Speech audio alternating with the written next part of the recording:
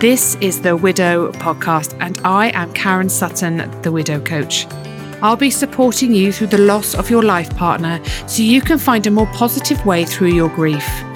I want to give you hope after loss and to know that when you are ready, you can create a meaningful life for yourself with the help of me, Karen Sutton, and the Widow Podcast. Hello and welcome back to another episode of the Widow Podcast. I have got Emma Gray back. Emma joined us a couple of weeks ago. We had episode 27. Emma is a fellow widow, a mum herself, a former lawyer. I think you were wills and probate, wasn't it, Emma? Yes. Yeah. And it now has created rainbow hunting, which I'll let Emma tell you what she does. But this is like part 2 of our chat, where in part 1, if you haven't listened yet, it's a very good listen. I recommend you go listen, talking about post-death admin, after our person dies, what we need to do, how we can go about doing these things, what's important, what's not important. It was a wonderful conversation. But Emma has come back to talk to us today about our own sadmin, our own wills, power of attorney, all of that kind of stuff. So Emma, hello, welcome back. It's lovely to have you again. Oh, thank you so much. I'm really excited. As I said to you in a bit of the pre-chat, this is the bit that I really get excited about, the post. So I call all of this admin stuff sadmin because it is admin that nobody really wants to do and does tend to make us a bit sad thinking about death and dying because it's not exactly kind of party territory. And I really do feel that kind of the stars aligned in a little bit, that I was a wills and probate lawyer. I'm fascinated in mental health, training as a counsellor, specialising in grief. And then I'm a widow. So I've got all that lived experience. And it just almost feels like a bit fatalistic, like I was doomed to do this. But I feel also like the gift in what's happened to me is that I can use this experience and help other people sort themselves out so that, we can't take away the pain of our loved one dying. Emotionally, that's always going to hurt. I think the death of a loved one is possibly the most painful thing any of us live through. But what we can do is make it a bit easier for our loved ones. And if we can't have those tricky conversations, we can write it down and tell them where to find it. And it kind of holds their hand even when you're not there through all this stuff that we were talking about last time, which is the post-death. But this week, really excited to be talking.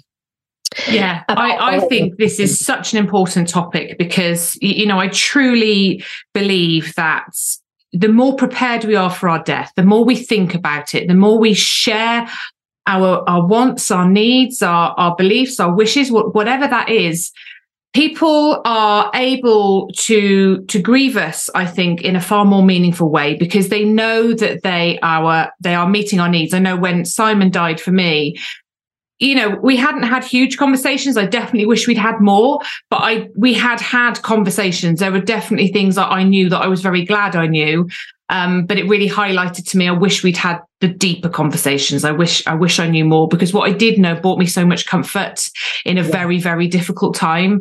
And for me now, I really want to share my wishes and think about them because it takes time, right? It's not something that you just kind of go, well, I think I want this and I think I want that. To be specific about what you want when you leave this earth takes a lot of thought. It's a deep dive and it's uncomfortable, isn't it? And I think what's wonderful about you, Emma, you do have that lived experience. You are training to be a counsellor. You know, your mental health qualifications and experience is all brilliant. And then you've got the legal side of it as well. You're right. It just all aligns so beautifully because sometimes when you go and see people for help around these things, they speak a different language. You know, they don't really understand what you're going through, and you hold space for all of that, which is a truly wonderful thing. Okay, so let's start. What is the most important thing, Emma, that we should be doing when we're thinking about our own sadmin?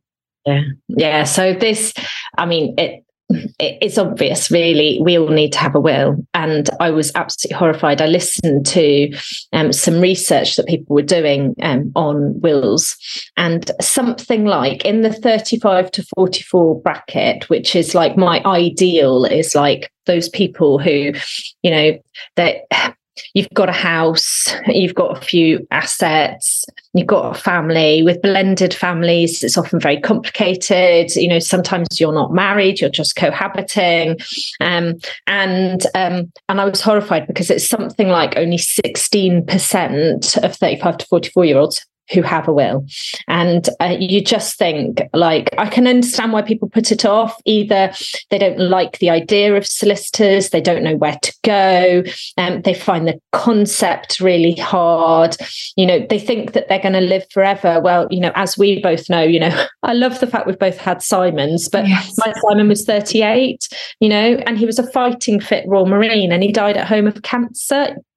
You just can't write these things, and you just have no idea. But, you know, the basic is to have a will. And people go, oh, well, what about, you know, surely my other half will just get it.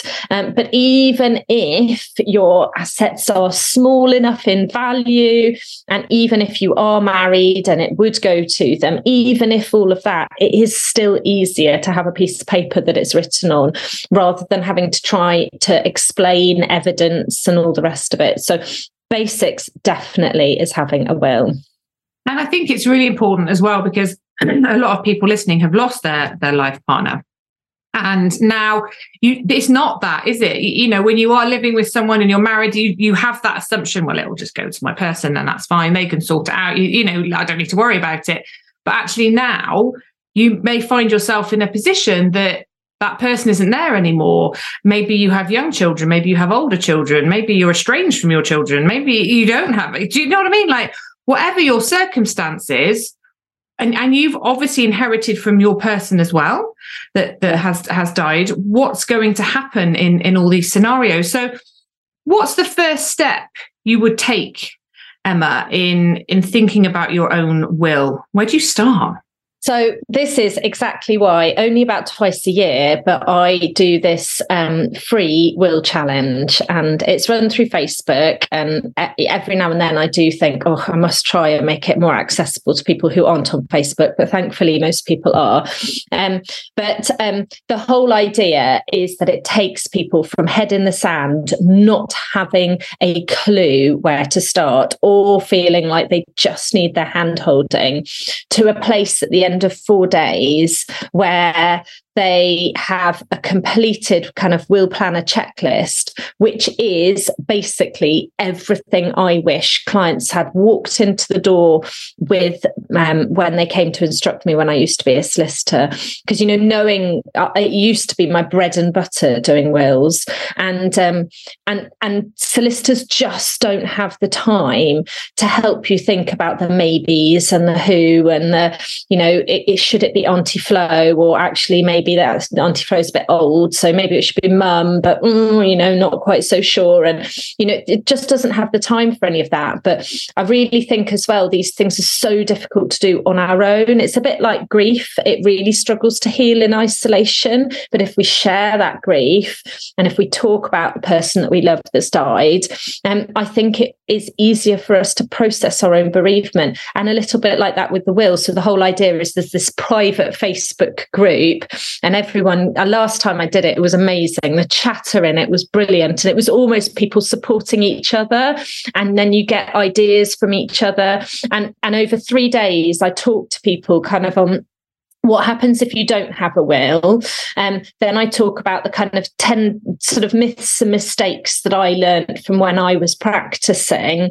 And then the last day is more about the practicalities of what the solicitor needs to know, how you find a solicitor, roughly what it would cost, what about online wills and all that sort of thing. Because I think that sometimes people put it off because they just don't know where to turn to. So having that advice, and then there's a Q&A session, people can ask me anything that they want. And each day I give people a little task to do, nothing complicated, no fancy workbook that they have to read and print out and download, just something. But miraculously, by the end of the 4 days, they've actually got all the information they need to put in the checklist. And then their checklist is completed. And then I tell them how to find someone to actually get their will sorted. So, but yeah, I think sometimes we need a catalyst. When I was a lawyer, I used to say, the number of people, it was such a high proportion who came to me because of something. So someone else had died, they were about to do a round the world trip, they'd been diagnosed with something. But actually, the reality is we all need to do it now. And we can't wait for our round the world trip or a diagnosis, or because if sadly we're on the M5 and in a horrible accident, our time is gone and we've missed it. Yeah. So I get really quite excited about it all because I know the life-changing difference it will make to people. It does. It does. When are you running this challenge again? Is this coming up, Ella? Yeah. So on my website, and I can give you the details, so maybe you can put it in the chat. But and full transparency, I take people from head in the sand to having the checklist, regardless of whether they ever want to have anything to do with me or not in the future. But I do then have a SADMIN course that it leads on to, that there is a fee for. But the Will Challenge is totally free, and it's on the 24th of April, and it's run over 4 days. And then what's the SADMIN course then? What do you do in that? If the Free Will Challenge is getting you to think about your will, what does the SADMIN course cover? So yeah, at the end of the Will Challenge, I'll do a bit of a talk about like why sorting your will is just the beginning. And I really do believe that all the legal documents are really only the backbone. And actually, there's so much more meat to the bones that we need to think about when we think about our own SADMIN. So the SADMIN course goes over 8 weeks. And it's split down. So the first and the last are kind of quite gentle. So the first week is kind of getting people to introduce themselves. Where are they? Why have they put it off? What the obstacles are? And I warn people about what might come up for them, what they might find hard and what they might find tricky. And I found it really fascinating when I ran it in the autumn, because actually people then throughout the weeks owned when they felt those things coming up. I'm feeling that, I'm getting quite angry with this, so I don't want to do it. And then because they could out it in the little group, that people could help and say, remember, this is really important. Remember your why. Remember why you're doing this. And then in the second week, I do take people over wills again, just in case they weren't in the Free Will Challenge. But also there's more to it. I go into funerals in a bit more detail, and I go into letters of wishes, because especially if you've got children or you've got complicated trusts in your wills, or if there's just more that you want people to know, I think there's so much more we need to write down than I want my other half to have all my assets. There's just so much more that people need to know to be able to deal with your probate when you're not here. But do you know what? There really is, isn't there? Because I think we kind of touched on this in the last one, but knowing where people's, assets are, like where are the bank, people have, God knows, I think I've got about 5 separate bank accounts kicking around. And then of course, like you say, you've got pensions and trusts and all these other things. And how do people access it? Where are these things? And even, passwords and stuff to social media accounts and anything else, all these apps that we have on our phones, that your life is on these devices, isn't it? It's all wrapped up in passwords and Face ID and whatever it is. And people may not always know how to get in and how to access these parts of your life. That's a lot. It's a lot to get in order, isn't it? And think about that. You just go, they'll figure it out. It is literally, there's so much. But I think it is so much easier when you've got someone to help you out with it all. So I've put in 2 rest weeks, and one of the rest weeks is in week 3 after we do the wills and the funerals and the letters of wishes, because I didn't have rest weeks when I first ran it, and it was a lot for people to manage. And then we go through kind of the things that protect us. So that's about your record keeping, your insurance, your tax, your pensions, and that kind of thing. Then we also talk about decision making. So that's like powers of attorney and advanced decisions, and explaining the difference between them and what attorneys do and how important it is for everybody to have powers of attorney. What is it? What's a power of attorney then, Emma? What do they do? So your will is the legal document, the only legal document that says who gets what when you die. Okay. But your power of attorney is nominating someone who's called an attorney, and their job is, if you are alive but you're unable to, either there's two types, finances and welfare, unable to manage your finances or make your decisions with your welfare, and you delegate that decision making powers to a trusted personal people who can then do that. But again, I believe that the power of attorney document is only the backbone, because that's such a powerful document. You know, here you go, manage all my finances. But again, it brings you back to, so where are all the accounts and assets? You know, with your health and welfare, you know, are you a religious? Do you want to be looked after in a certain way? Do you have certain thoughts about treatment, about where to live? Are there certain music? Are the people you want to visit you? Are the people that you totally don't want to visit you? You know, there's just so much more that people just don't think about. So so you ask somebody to be a power of attorney, and then how do they know? Is in the document, is it a bit like a will where all your wishes are there, or is it you write a letter of wishes alongside it? In the power of attorney document, you can put some restrictions and conditions, but a little bit like in a will, once it's in the legal document, to change it is a bit tricky. So for a will, you'd have to do a new will and revoke your old one. For a power of attorney, you'd actually have to do a deed revoking the old power of attorney and prepare a new power of attorney. So with the wishes, as long as people understand that it is only wishes and it's not legally binding, but you wouldn't have your trusted person if you didn't really trust them to be your attorney, then I am quite an advocate that you should have a separate letter of wishes, and that's where you write the stuff that you may change your mind on. So yeah. And does that apply in the same way alongside your will? You write it's a letter of wishes that works alongside your will, that your what are they called with your will? The people that executors, that's it. Thank you. So you have executors, don't you, that carry out your wishes, guided by your will, but you would have a letter of wishes that isn't necessarily a legal binding document, but you obviously trust your executors because you've asked them to take that role on to carry those wishes out. I've got precedent letters of wishes for the wills and the powers of attorney, which I give people in the admin courses, like part and parcel of it all. But the classic in the will is the two things that are really specific is personal possessions. So in the letter of wishes for your will, when you die, you can't put gifts of money. If you want to do a gift of money, it has to go into the will as a specific legacy to a certain person. Right. But with your personal possessions, there may be paintings, photo albums, jewelry, bits and bobs like that you want to leave to specific people. And that's a classic to go in the letter of wishes, to list out the items that you want to go to certain people.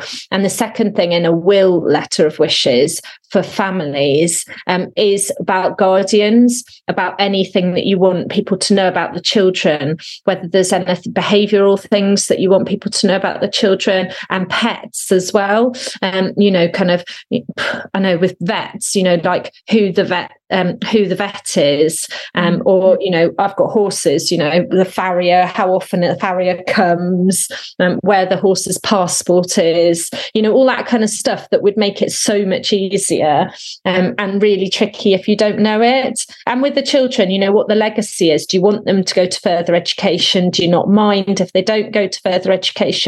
Do you want some of the money that you leave the kids that you actually don't really want them to touch until they're older? Do you want the ability for the guardians to be able to advance money to help buy a car or to pay for driving lessons? All that kind of stuff is really, really, really helpful. So much, isn't there? Yeah. There's so much.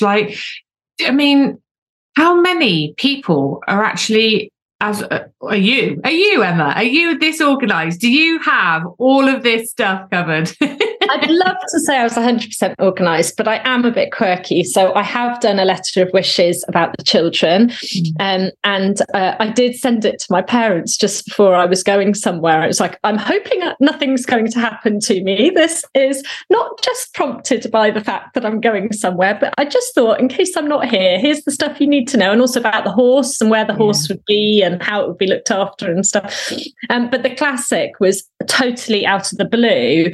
I then was like, one of the things I found really hard, and if people have any idea on and want to share things that are hard or were made a massive difference, please send me personal messages on like my Instagram and stuff like that, because I love hearing what makes a difference, but also us all learning from each other's mistakes so that other people can learn as well.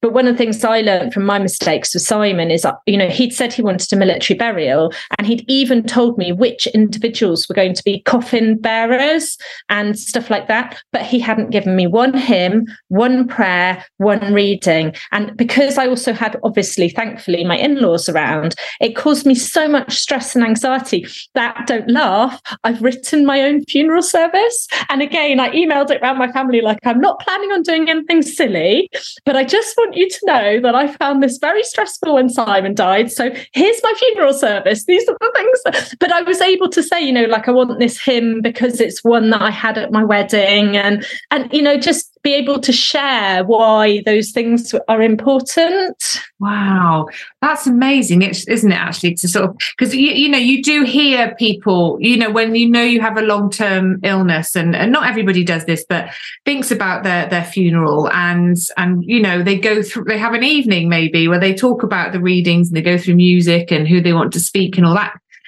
kind of thing, but it's not something that we necessarily think of. And I do talk about my funeral to my children and to Andy, and I say I kind of just want it to be a happy event, but in my mind I'm like, well, I kind of want it to be your thing that you do for because there's a part of that, isn't there?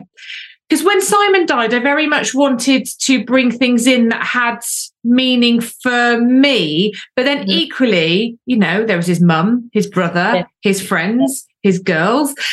And so there's two sides. And there really is. So I'm a bereavement support volunteer for the National Grief Charity Cruise, and I have clients, usually about 2 on the go at any one time. But I was talking to my supervisor about funerals, and she was saying that she believes that funerals is the first major act for the people who are still alive. And so I did write that in my thing, like, here are some ideas, but you can obviously do what you want to do, because it's a celebration of the person who's died, but it's also the first massive big goodbye for the people who are living. So it is kind of about the people who are living. So it's definitely two sides to the coin on that. Yeah, I guess it's having the conversations, isn't it, Emma? It's speaking to the people that are going to be left behind and say, what would you like? Would you like to choose it and that's okay? Or would you like me to sort of give you some guidance on it? And it just always boils down to that. But we don't have the conversations, do we? No. There's real resistance. Yeah. And that is something I say on my Will Challenge and on my Sadmin course, and when I do one-on-ones with people. And even when I was a solicitor, I used to say, blame me. It's really important that you talk about this. Go along and tell them it's my fault. This bossy lady who gets a bit overexcited about death and dying has told us that we need to have these awkward conversations and we need to talk about these things, because it does really help. Oh, so much more, I think, than we can ever imagine. And I think it helps us as well, because, I've done a lot of thinking about death. It's what I do, it's what I work with. And I've met a lot of people, and obviously Simon died. And I think when you lose somebody that close, it kind of invites you to explore your own belief systems, what you think happens, what you would like for the people that will be left behind as well, because ultimately we die. You know, like, I don't know where we go. I don't know what happens. We all have our own individual belief systems, but, you know, we're gone. We're doing the next thing that we're going to be doing. And it's the people here left behind that have to navigate those feelings of grief and uncertainty. And I think it's a real gift to tell those people what your belief systems are, what you feel about death, because I think there's a societal kind of understanding that everyone's just scared of dying. Like it's a big scary thing and it's really horrible and nobody wants to, and oh my God. But actually, you know, me exploring all of this and spending a lot of time with it, I'm not scared of dying. I'm scared of leaving my children behind. Yeah. And I'm scared of what that will mean for them. So what can I do?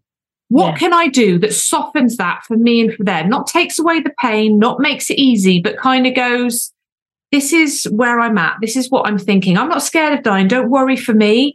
You know, I will go and do the next thing to the best of my ability. And I want you to do X, Y, and Z. I want you to have these experiences, do these things and live your life. And I think that helps people in their grief, doesn't it? If you're able to have these conversations.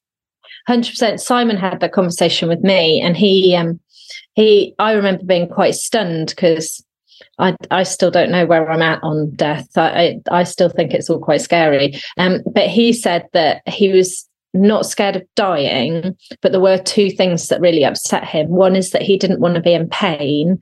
And I can totally get that. But through the journey of what we lived through, the cancer journey that we lived through, I learned that, yes, he was in pain at times, but he didn't need to be, and that the doctors can normally do something to get rid of the pain. And then the other thing is he didn't want to be forgotten. And I think the more you put into all of this, the less chance there is that you'll be forgotten. And the more chance people will think fondly, because they will be so grateful for the handrail that you leave them. And you leave them a bit of a legacy, you know? Absolutely, 100%. You know, it's guiding them, isn't it? It's guiding their belief systems and how they continue forward. And I think we can have a huge impact. And I think we all underestimate that impact. Yeah. Like we don't fully understand it. I think with the way today's world works and the way everyone's so online, I've got 1 week on my course that's totally devoted to digital legacy. And I think that's a really important piece because, you know, how do you want things memorialized? Do you want certain things deleted? Are the things you want people to find? Are the things you totally don't want? You just want them destroyed without people looking at them? And I think it's all part and parcel of it, isn't it? It's all part and parcel of remembering and being organized and sorting everything out.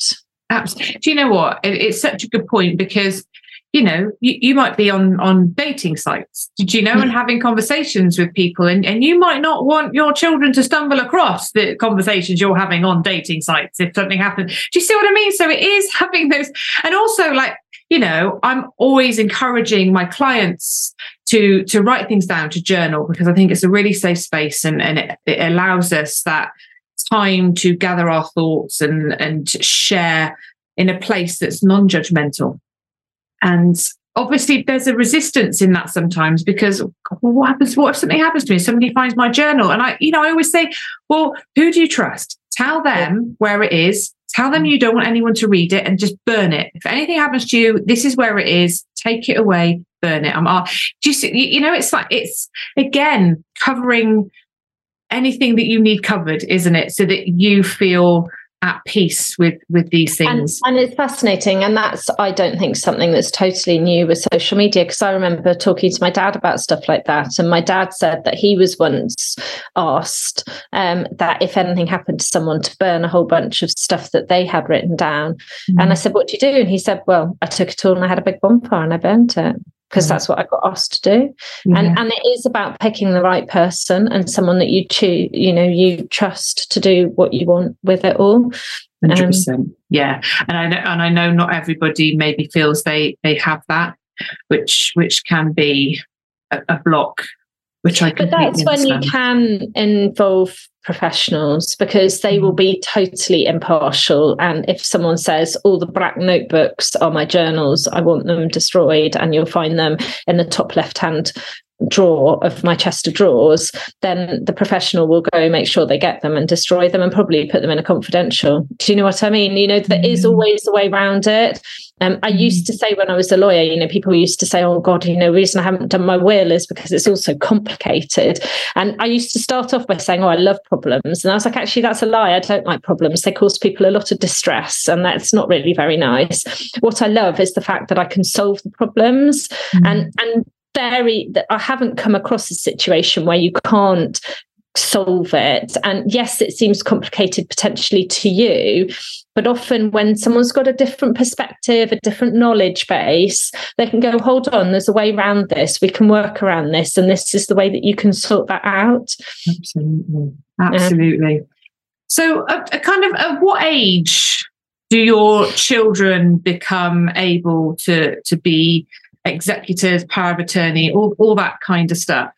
Yeah, so the age legally is 18, but I always say you need to think about the individual. You wouldn't have someone who's likely to go bankrupt being a finance power of attorney or an executor. So you need to think sensibly about the individual. You wouldn't necessarily leave all your estate and your life policy money and all the rest of it to your kids outright at 18 if you think they're going to piss it against a wall. You'd maybe put 23 or 25, but take advice on the tax, because there might be tax implications of it all. But it's about being sensible. But actually, I find that a lot of people, their sense of relief when their elder child gets to be 18, because even if they don't make them executor and trustee, they can make them guardian. And sometimes they quite like that. Or they make them an executor and a trustee and a guardian, but with someone who's much older. So that they can... and that'd be 18 in the UK. Is it the same in the US? I don't know. So the one caveat with all my will challenge and my admin course and everything is that I'm based in England and the UK, and I'm qualified in England and Wales law. So even Scottish stuff, I have had a Scottish person do this admin course, but it's I can only give advice on what happens in the UK. So you'd need to double check it. And some of the terminology is a little bit different in the States for wills, powers of attorney, and stuff like that. But the concept's the same. Yes. But some of the terminology is a little bit different.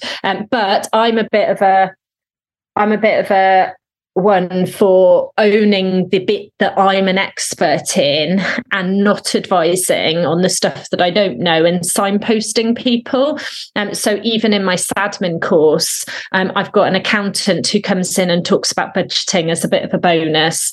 I've got an online storage person who comes in and talks about how you can store all your stuff online and have magical notes that go to people when you die, but they're all stored there safely until that death notification is registered. And I have financial advisors who come in and talk about kind of like what a financial advisor does and that kind of more finance stuff, because I'm not qualified by the Financial Services Authority, so I can't give advice on that. Sounds so interesting. Obviously, I did my will after Simon died, which, 6.5 years ago now. A lot's changed since then. And obviously I now have a business as well. Yeah. Do you see what I mean? Yeah. And I'm sat here talking to you thinking, oh my God, I really need to update my will. I don't know where to start. Right, I need to go on over I'm on the challenge. Because I do talk a little bit about businesses and foreign assets and stuff like that, because they are the quirky things, and trusts, because they are the quirky things that actually are often the situations where a will is really needed. So I redid my will, and I've got business provisions in my will so that the executors can run the business whilst they're administering the estate and working out what the hell they do with it. So yeah, it is just really important to take it in. But that's why I do the will challenge, because I'd like like to think I'm no longer a qualified lawyer, so I won't draft legal documents and I won't take people on as legal clients. I'll point to where I reckon you can get really good advice, but I won't do that bit myself. But I've got the knowledge base, but also I'm not really your typical lawyer. So hopefully I can translate some of these tricky things and, oh my God, what do I do about this, into a language that people understand? Because so often I get I went to a solicitor, but I didn't understand a word he said. Yeah. I mean, the will thing makes me laugh, because I obviously went through the whole process with my solicitor after Simon died. And, you go through this whole process of what do you want in all these different scenarios, and you come up with the answers. And then you're handed this document that's written in Russian or something, and you're like, and they're going, can you just sign this? And I'm like, I don't know, can I? Does that mean what I've said over here? Because that doesn't make any. So then you've got to go through this document that's written in a completely foreign language to try and fathom out whether it says what you want it to say. And it's a bit intimidating, isn't it? And a bit daunting. So I love that you do it. And again, I'm sat here thinking, I haven't got time. I just haven't got time. But oh my God, it's so important, isn't it? Like, make the time. Honestly, Karen, so the will challenge really doesn't take up very much time. I talk for maybe 15 minutes each day. So it's and then the task I give people to do is maybe 10, 15 minutes. It's not a time intensive thing. And that's the thing that I think is so ironic, is that to do a will and to do my challenge, it's not time. The time intensive is to get your head around doing it. It's you need to do it, just do it, just get on and just do it, because otherwise we spend ages thinking, what about this, what about that, what about the other? And to have the peace of mind and clarity. So tell me, what happens, Emma, if you don't do this? We all have choices at the end of the day. We can all kind of go, it's all right, I haven't got time at the moment, I'm too busy, which is exactly what I've been doing for the last year. I'll just wait. I'll wait till I've got time. That time never comes. Your will's not up to date. Maybe it's not even drawn up. You haven't even thought about it. Then you drop down dead. What happens in those circumstances? Yeah. So that's where something called the laws of intestacy. I'm not going to go into it in great detail. I do cover it in the thing, and you can Google the laws of intestacy and it tells you what it is. But basically, there are laws that set in place the entitlement that people have on your estate. And so, you can imagine the first with entitlement is a spouse, and then it's children. Then ironically, it goes from children up to parents, which can cause a double IHT bill sometimes. Does it go to children if they're under 18? Yeah, so on trust until they're 18. Okay. So then it's looked after on trust until they're 18. But there is someone has to apply to be the right person. Instead of an executor, it's called an administrator, but they don't have the powers. So an executor's powers run from the minute you die, because their appointment is in the will. But if you have no will, there is no evidence as to who is going to administer your estate until they get appointed by the probate registry in the court, and then you've got a piece of paper saying the administrator is this person. So generally and also, although you say spouse is the first with the entitlement, there's a cap on the amount of money. So if you own a nice house, then the chances are the spouse will get a chunk of the house, but a chunk of the house will pass to the kids. Is that really what you want? So the laws of intestacy are not necessarily perfect, and they are far from perfect if you cohabit, because there is nothing that provides for a cohabitee. Nothing. So if you've got two people living together, one of them drops down dead, the survivor has no automatic entitlement under the laws of intestacy. They can bring a claim that potentially no reasonable financial provision's been made and stuff, but then you're going into contentious probate. So the short answer with what happens if you haven't got a will is more money on legal fees, more time, and more complicated. And I guess it's difficult as well, because I do actually, I have clients that, maybe they're in their late 50s, early 60s, they've lost their life partner, they might not have children, their parents have passed. If you don't have a spouse, children and parents, where does it go? And then it gets more and more remote. So you follow. So if you've got no parents, you go to the next one, which is children. If you've got no children, you go to the next one. If you've got no children, it goes to parents. If you haven't got them, it goes to siblings.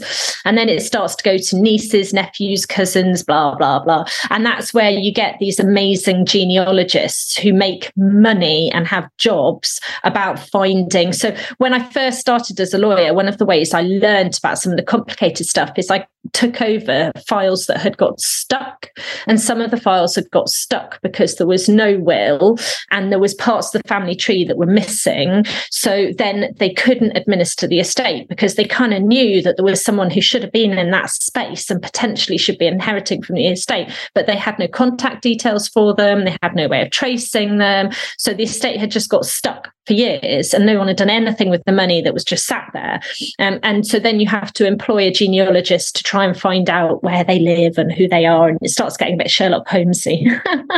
Wow, it's amazing, isn't it? Just like there must be a lot of that out there, actually, more than we realise. But also, you know, if you are someone, because sometimes people put off doing their will because they say, I haven't got a spouse, I haven't got children, I haven't got parents. But, you know, you potentially, hopefully, do have friends, charities that you support, etc., etc., etc. And you can leave the most wonderful legacy, giving surprise gifts to friends, loved ones, godchildren, whatever religion you might be, and all the rest of it, money to charity. And especially in today's day and age, charities are really struggling, and a lot of their money comes from legacies and wills, and you can make a massive difference. And, you know, if you're over the tax threshold, any money given to charity is tax-free. So you can make your estate tax-free by giving a huge chunk to charity potentially. So, you know, there's tons that you can do. But sometimes it is that it's really painful because I don't feel like I've got anyone, don't know who to talk to. But you can talk to someone like me if you've got no one else to talk to, who can hold your hand and help you through it all. I think that's such a wonderful gift, Emma, that you have chosen to do this, you know, and you're right, it does just seem all to align and come together in this perfect kind of harmony. And some trees.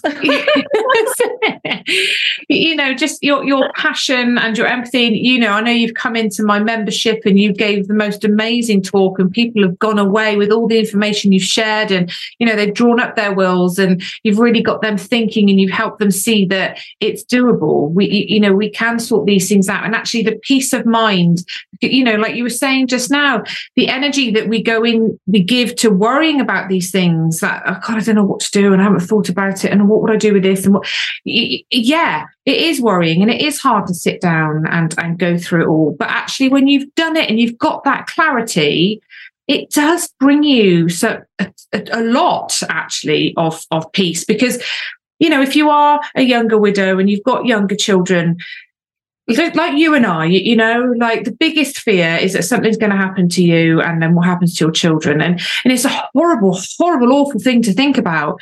However, if you have some plan in place, if you've spoken to people and you've made people aware of what you want, and you've got provisions, and it just gives you that little bit of peace of mind, which we are all striving for, aren't we? Yeah. And it makes the tricky time a bit easier. And that's, you know, my whole rainbow hunting thing, I started with a blog and then slowly became this thing that it is now, helping people with courses and one-to-one and all the talks. And I talk about grief quite often and stuff like that.